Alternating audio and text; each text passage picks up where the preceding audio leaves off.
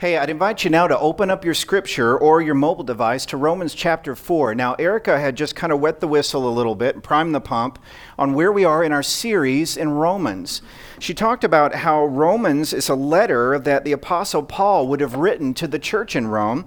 And this is when he had never visited the church in Rome before. And in fact, Paul didn't even have a hand in planting the church in Rome. He just discovered a group of Christians there who frankly were a mix of Gentiles and Jews. These were non-Jewish people and Jewish people together at the church in Rome. He was reaching out to them through this teaching to lift them up and encourage them in their faith. And one of the ways that he wanted to really connect with the Jewish side of the congregation is by referring to the story of Abraham. Now, I don't know if you remember anything about Abraham or not.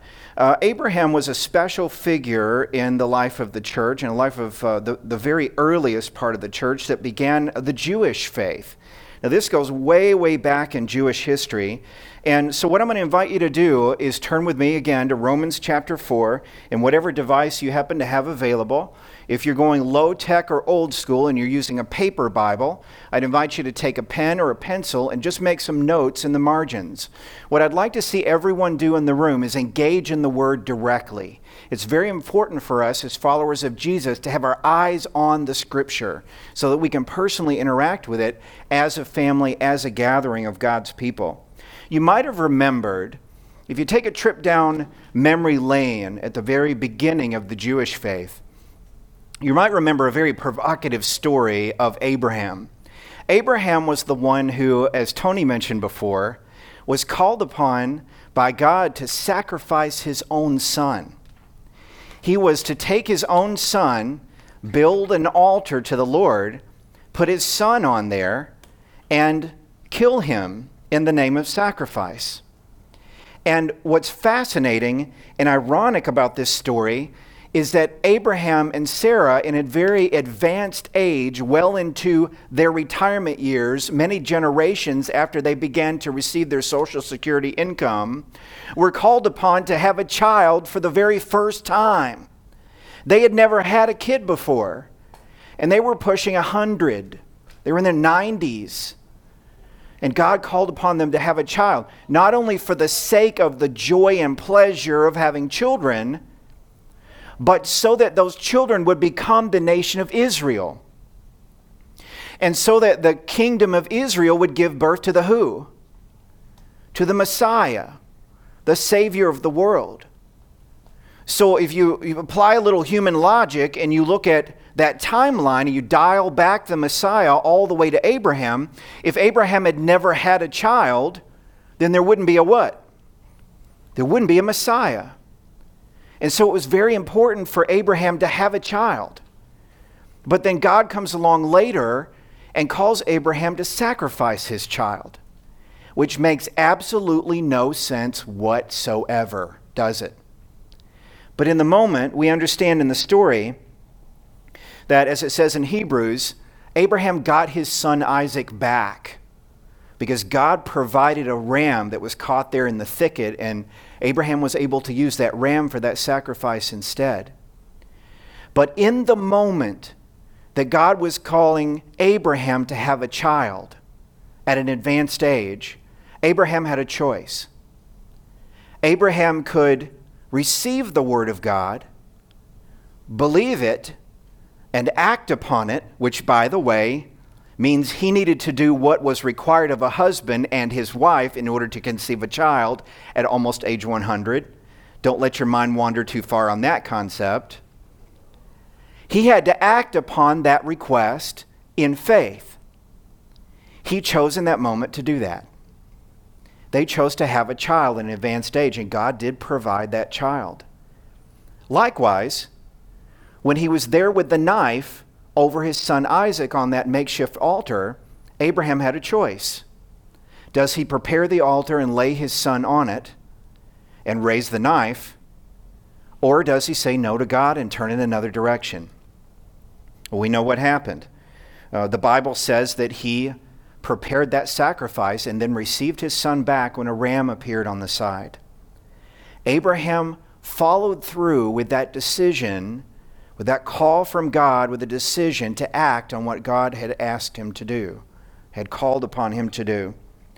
And so that's kind of the meat of this section of Romans that we're going to focus on today.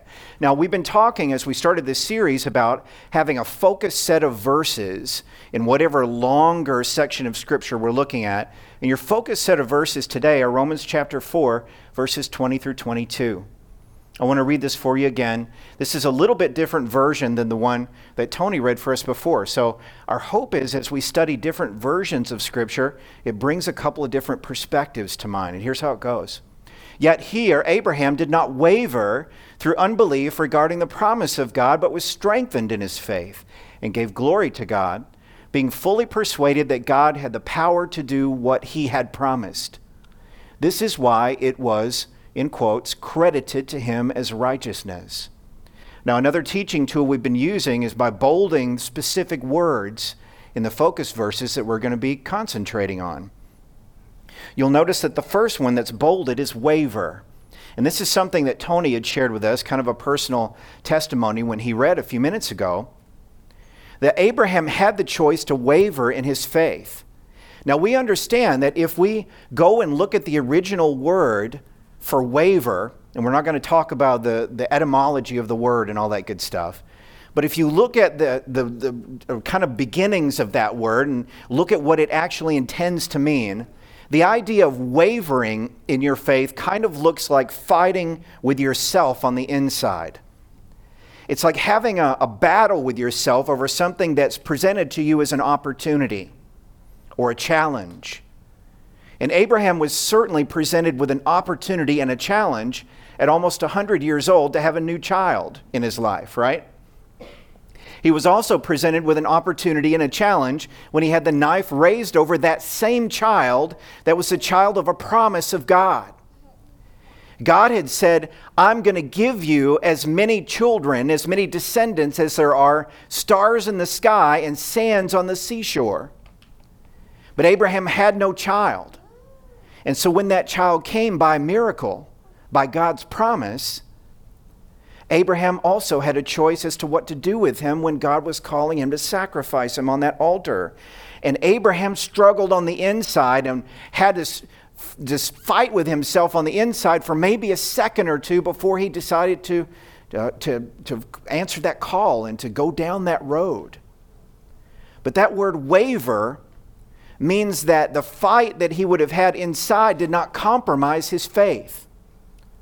The fight he had inside instead yielded to what God wanted him to do, and in that moment, God proved himself to be true and right. So Abraham didn't fight with himself too much to keep himself from acting on the call of God. Abraham wasn't stymied in the internal fight that he might have had with himself because he had acted on faith to follow God out into the wilderness in the unknown in the first place. Abraham was faced with a choice and an internal struggle over each of these parts of his faith, but he didn't allow that to keep him from acting on the call of God.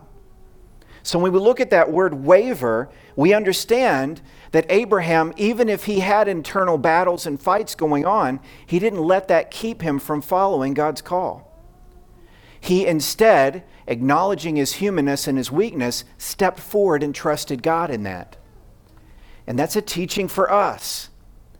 Because when we're faced with God's call in our life, when God is calling us to be available to neighbors, friends, co-workers, or even our own family to share in the kingdom of God, there's a moment there we might be tempted to engage in a battle with ourselves.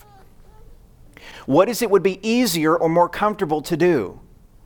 Be a part of the kingdom of God and engage in that kind of relationship with neighbors, co-workers, friends, and even my own family, or shrink back into myself and allow the comfort of myself in that moment to rule, instead of being a party of the conversation of God that he'd have us be in as a part of the kingdom of God in each of those relationships.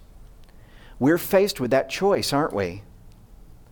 But God says, you know what? Don't waver in your faith. You can have that internal struggle. That's personal and normal and perfectly human.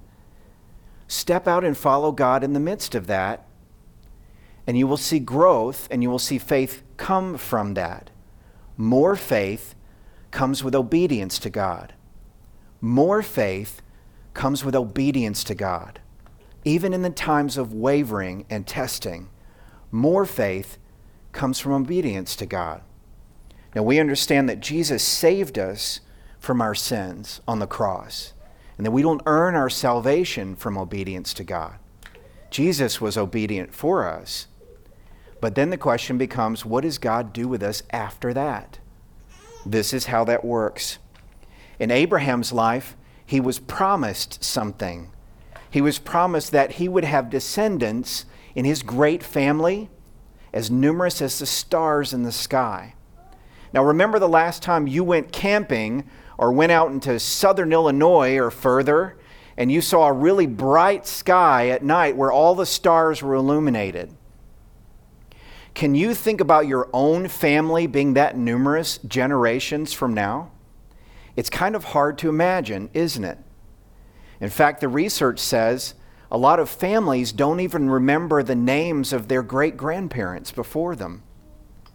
So imagine Abraham being in a position to receive a promise about having all these descendants and all these people who would be a great blessing to the world, and not having had his own first child yet. So here's what happened with Abraham in his life. And here's how that affects your faith and how it affects mine. See, God called Abraham into a life of full persuasion. He called Abraham into a life of full persuasion. When he led him out of wavering over decisions about whether or not to follow God into the unknown, God proved himself by realizing and making good on his promises. One of God's promises to you and me is that he will never forsake us. He will never turn his back on us. He will walk with us in life every single day. And so Abraham found himself fully persuaded that God had the power to do what he had promised. Now let me ask you a question. What has God promised to you and to me? What has he promised to us? He's promised to us that he will walk with us and that he will never turn his back on us because of Jesus. He has promised to grow us into an abundant life, a life that is more than just getting by, a life that is full of passion and purpose. God has promised the fulfillment of these things in Jesus. And the best part of it is that even though he calls us into choice as to whether we will follow him in the moment, he doesn't have us rely on our own strength, giftedness, or power in those moments of choice. He gives us the gift of the Holy Spirit. And here's how that works for us. Talking really practical now. Whether you're dealing with the idea of praying, talking to God, or dealing with the idea of listening to God through the study of Scripture, or dealing with the idea of having a conversation with someone else about the kingdom of God or about your faith, God uses all these bits and pieces to grow faith in you. So if you ever feel like your faith is not growing, or if it's stagnant, flatlined, a place to go to answer God's call to follow him into growth is to seek him in the Scriptures, to seek him in prayer, and to seek him in conversation with others about the kingdom of God, about what God is doing in your life and what God is doing in the lives of others around us.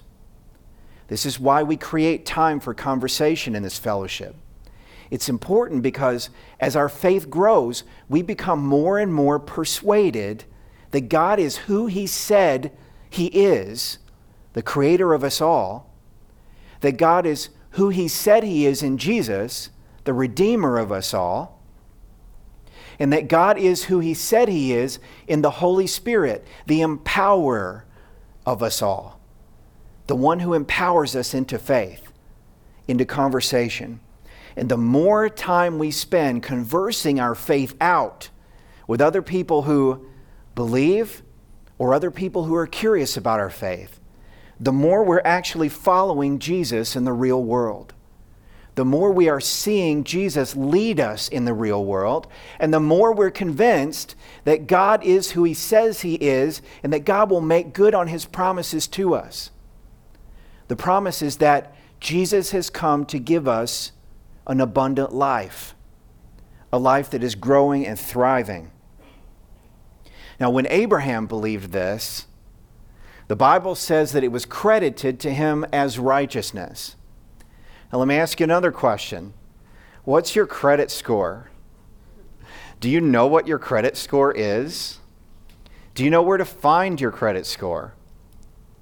Well, you could look at one of the credit reporting agencies and pay $1 and get a report. You could subscribe to Mint.com and they'll give it to you as a part of your subscription. What does that score represent? It represents how often and how well you've paid what? Your bills. Were your bills paid on time? Have they been consistent? Did you pay what you were supposed to pay? Did you pay it when you were supposed to pay it? If you did, then what's your credit score going to look like? It's going to be pretty good, right? If you defaulted on your payments or didn't pay them frequently enough or just quit paying altogether, what's your credit score going to look like? Low, right? Your credit score is a reflection of how well you've paid your bills. You see, in Christianity, in the faith, Abraham's sin still stood before God when he was faced with his choices. Abraham was still a sinner, just like you and I are before a holy and perfect God. But Abraham's faith in God was credited to him as righteousness. So Abraham's sin that he was conceived with did not keep him from being righteous in the eyes of God.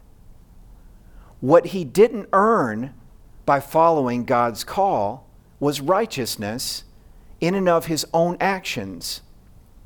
God saw Abraham's open and willing heart to do what he called him to do and gave him righteousness, credited it to him, paid the bill of his sin for him, and placed upon him a seal of righteousness, right standing before God, as Tony read before. Abraham did not earn his righteousness. When you look earlier in that chapter, in Romans chapter 4, it talks about working for a wage, working a job and then receiving a paycheck. That's not what happened with Abraham. Abraham received righteousness as a gift from God.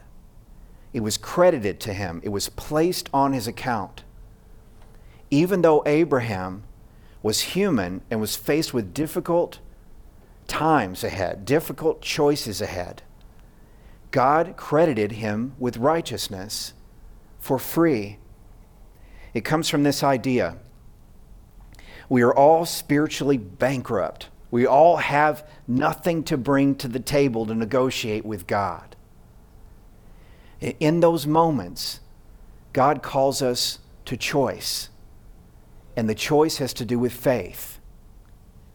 Will you, daughter of God, son of God, will you believe that your righteousness has been given to you as a free gift through the Messiah? And then respond to that free gift by following God's call in this life. Will you receive that call based on the idea that God doesn't hold your sins against you? He's removed them. How far? As far as the east is from the west. He's taken your sins away. There's nothing that keeps you from being his child. He loves you that much. He gives to you that much. And he wants an abundant life for you that much. So being credited with righteousness for us is very similar to the way that Abraham would have been credited with righteousness. Abraham believed God. He believed that God gave him righteousness by faith. God looked at Abraham as a righteous person, not because of the choices he had made or the things he had done, but because he gave him righteousness as a gift. And in that moment, the gift took away his sin in the eyes of God. How does that work for us today as we follow Jesus? How does that play out in everyday life? It's very much the same way as it was with Abraham. God walked with Abraham. God led Abraham dynamically. He led him to a promised land. He gave him descendants, and he populated the Jewish faith, which gave birth to the Messiah. Miracles happened through all that. And for us, it's very similar in that God walks with us. He spends time with us. He dwells with us, his people. The scripture talks about God being their people and the people being the children of God, being the people of God. It's very much the same way for you and me. A question for you today is, do you feel like God is walking with you? Do you feel like Jesus is with you as you go to work, as you go to school, as you engage in activities, as you hang out with family, as you're doing pizza and movie night on Friday night, as you're going for a bike ride at the park district, as you're going on vacation? Do you feel like Christ is walking with you?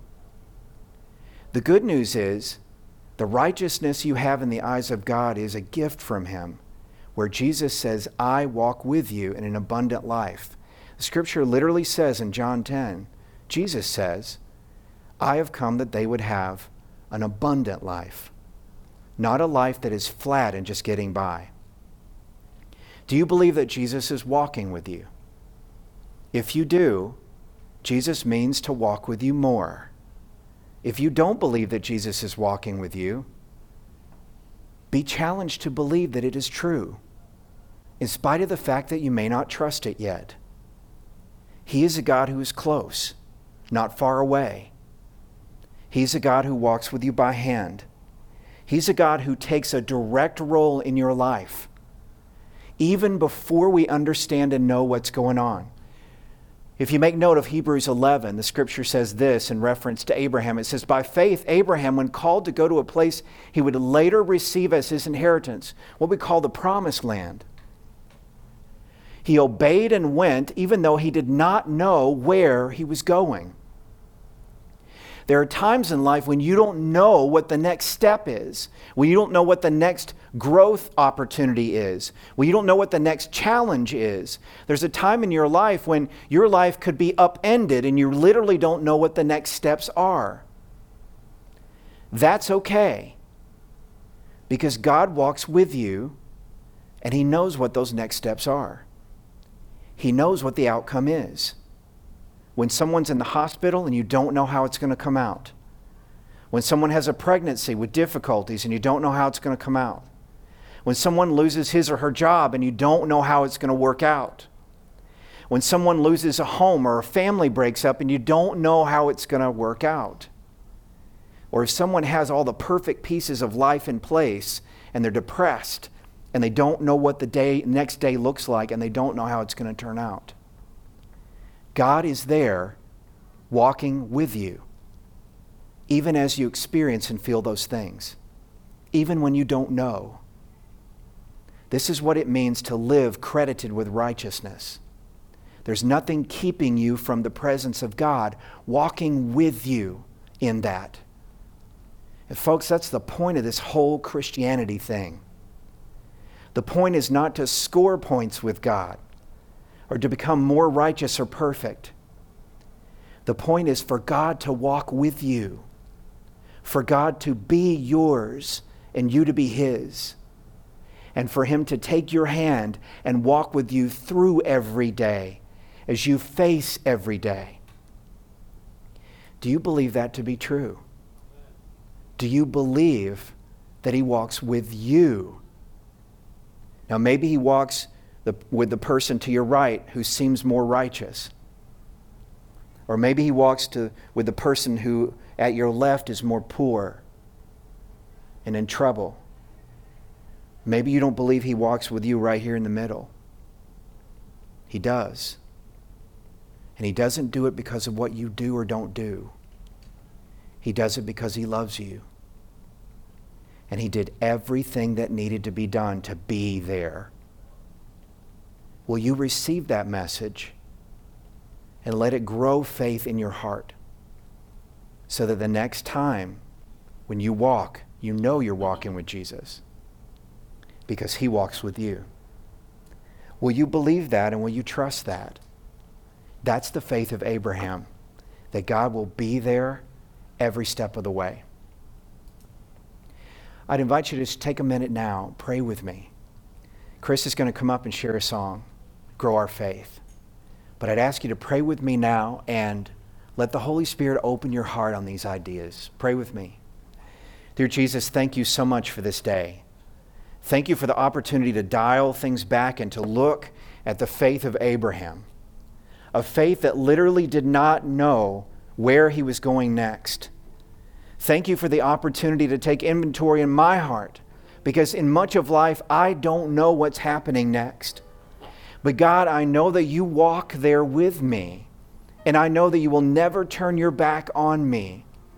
I am tempted to believe that I'm in this life alone, on my own. I'm also tempted to believe that I need to rely and put faith on humans, or on jobs, or on incomes, or on a home, or a neighborhood. Things that are external to our faith, but things through which you work every single day. That is my temptation. So I turn that temptation over to you, and I ask for you now to work faith in my heart. I know there is no sin between us because of that credit of righteousness like Abraham had. So I am free now. I'm free with no strings attached, with no barriers, no obstacles. And I receive from you your presence to walk with me and to share life with me. For you made it, you redeemed it, and you set it apart for good.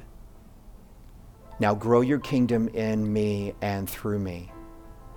Glory to you, God. You are the one who speaks and moves and creates and redeems and saves. In your name we pray, and together we say, amen, amen.